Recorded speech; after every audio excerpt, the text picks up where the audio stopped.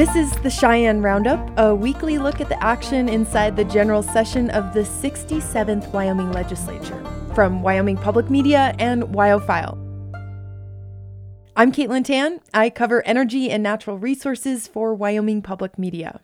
I'm Mike Kajmerl. I report with WyoFile on state politics and other issues. And I'm Maggie Mullen. I also cover politics and government for WyoFile.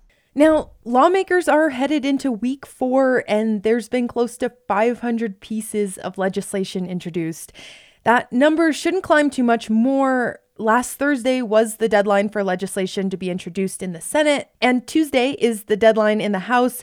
We'll watch to see how many bills squeak in before the cutoff, but so far the amount of legislation is pretty typical of what we've seen in recent general sessions. Mike and Maggie, you're covering the session from Cheyenne. Does that number surprise you with so many brand new lawmakers? You know, there definitely was a lot of talk around the Capitol about just how many bills we'd see. There was a lot of buzz. People were sort of like hitting the refresh on the Wyoming legislative website kind of constantly. And some of that was out of concern for the process, right? We have a lot of new lawmakers. There's a lot of business to get through. But a lot of those bills have landed, but they haven't been debated yet. We are seeing hot button bills, like the proposal to use state funds to help build a border wall in Texas, which, Mike, I know you've been following. Yeah, you heard that right. There is a bill moving through the legislature that would route $5.25 million from Wyoming's Rainy Day Fund to the governor's office. From there, it would go to states like Arizona, Florida, Texas, primarily to be used for constructing a permanent border wall. One provision of that bill, which, by the way, is Senate File 166, is that it allocates $250,000 to Texas and Arizona so they can bus undocumented people to unspecified sanctuary cities in other states. You might be hearing this and think that Wyoming's been caught up in Steve Bannon's fraud scheme. That's not quite the case, but there is no clear connection to Wyoming. And critics might describe this type of legislation as xenophobic, which is to say it's bigoted and prejudiced against foreigners. Senator Larry Hicks from Baggs cited the fentanyl crisis when he introduced the bill to the Senate Appropriations Committee last week. But Hicks did not really cite any evidence that fentanyl killing Wyoming residents is coming from Mexican immigrants. The bill did pass through that committee 3-2 after legal counsel for Governor Mark Gordon also pledged to support it.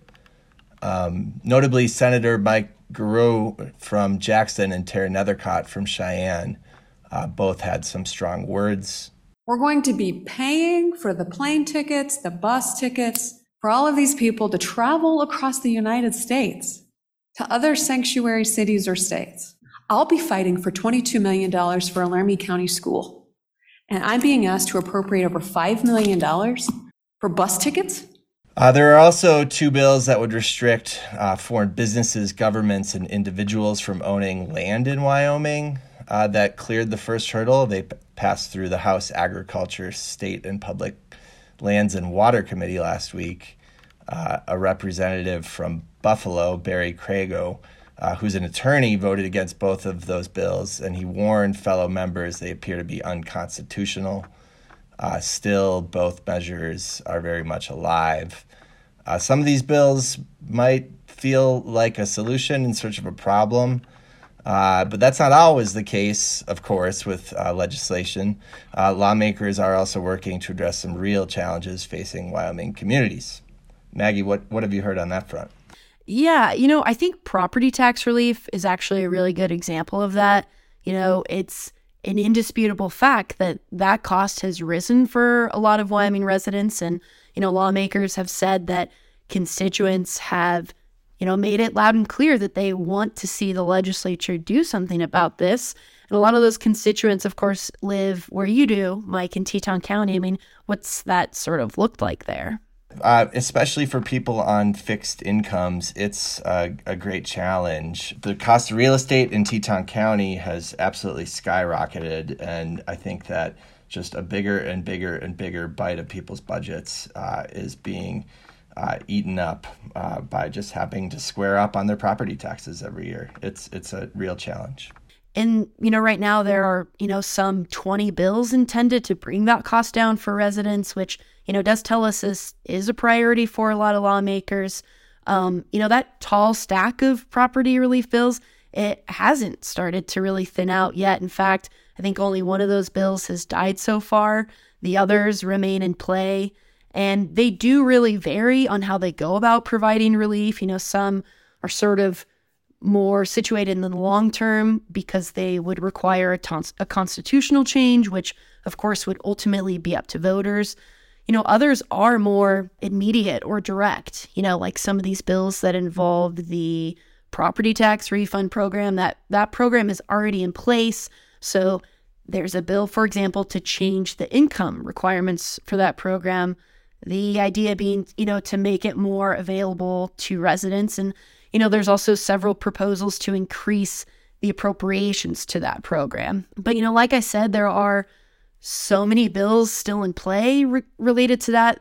So there's not really consensus yet about what is the right path. I will say that a distinction does appear to be forming between lawmakers that think if the legislature is going to go about taking action to reduce property taxes, that, they also need to think about backfill, because property taxes fund local governments, they fund education. So you have those lawmakers on one hand. On the other hand, there are some lawmakers that would just rather outright lower those taxes now and address that revenue shortfall that could come out of that down the road in a separate conversation.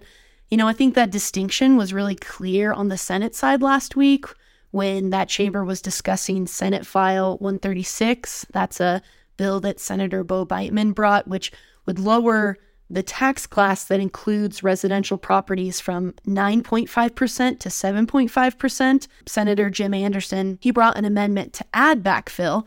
And, it was a heated debate. The bringer of the bill did not like that amendment.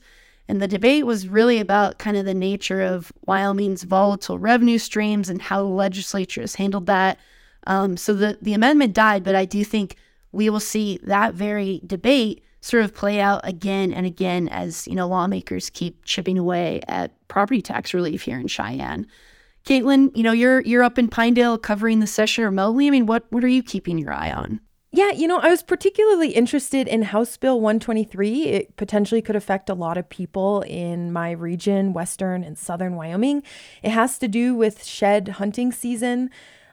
Basically, this bill would move the start date for non-residents 3 days later. So basically, residents could still hunt for antlers on May 1st at 6 a.m., but non-residents would have to wait 3 more days. And, House Speaker Albert Summers, right here from Pinedale, he spoke in favor of the bill, saying that there's hordes of people on opening day and they want to see that number reduced a little to cause less stress on the wildlife.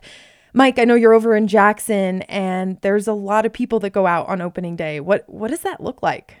Yeah, right outside the National Elk Refuge, which is kind of the largest winter congregation area for elk in Wyoming, there is a veritable parade of vehicles that kind of snake their way down the refuge road, and it's full mostly of non-residents. If I were to take a guess, I would say 70 to 80% come from out of state. These are usually men, and they have a lot of equipment and horses and head for the hills on May 1st every year. Residents, especially people who have been in Jackson for a really long time and remember a day where there wasn't that competition, they're pretty jaded about having to share that resource with people from around the West and country. And so I think that the legislation we're seeing is born from frustrated locals, really. There might be additional benefits to wildlife from not having quite as many people out there, but I think there will still be large crowds of Wyoming residents were this bill to become law, Caitlin. I definitely get the feeling a lot of residents would be excited about this bill if it passes. There was a little concern from some people who spoke during public comment in the committee meeting. Jess Johnson with the Wyoming Wildlife Federation was a little concerned about how are we going to differentiate between resident and non-resident if someone's just out walking around using public land. So she spoke a little bit about that. Is it somebody out walking their dog? Is it somebody out horseback riding, or are they in the act of shed hunting at that point? How do you tell the difference? Do we go up and ask everybody for driver's license? I can tell you I certainly don't carry that when I'm on my horse. Ultimately, the bill passed unanimously, and it's waiting to be introduced onto the House floor this week. Mike and Maggie, before we wrap up, tell us briefly one thing you're keeping an eye on this week. What I'll be keeping an eye on is the fact that it is budget week. Now, I've been told by some lawmakers and other longtime fixtures of the Capitol that I should actually think about this as chaos week because there are simply going to be a lot of moving parts and lawmakers will have a lot to juggle because, they still have the usual business of a general session. Lawmakers still have these deadlines like, Friday is the last day for bills to be reported out of committee in the House of Origin. So Senate files out of Senate committees, House bills out of House committees. And it's likely that a bunch of bills, they simply won't make the cut. That's kind of up to the committee chair to decide. But this week, on top of that business, lawmakers are tasked with tackling the supplemental budget. So this is not to be confused with the budget or, the biennial budget from last session that is, keeping the government's lights on and the wheels turning as we speak. This is the supplemental budget. So, during these odd years between budget sessions, the governor and the legislature can update the budget. And it's sort of meant to be those requests that are an emergency in nature, things that can't be postponed until the next budget session. So logistically, both chambers will work on this budget bill. For example, Monday, Tuesday is first reading, Wednesday is second reading, Friday is the third reading. Then the two chambers will come together through their, respective appropriations committees to, sort of iron out where they disagree. Now, a hint of what may be to come appeared in an op-ed last week that Senator Dave Kinski, who's the Senate Appropriations Chair, wrote. He's really disappointed that the full legislature, in his eyes, can't, quote, rein in excess spending. And he actually wrote in this op-ed that, if they can't rein that in and the legislature won't put money into long-term savings, that, he said perhaps no budget would be the best outcome for this session. So I'm very eager to see what that conversation looks like.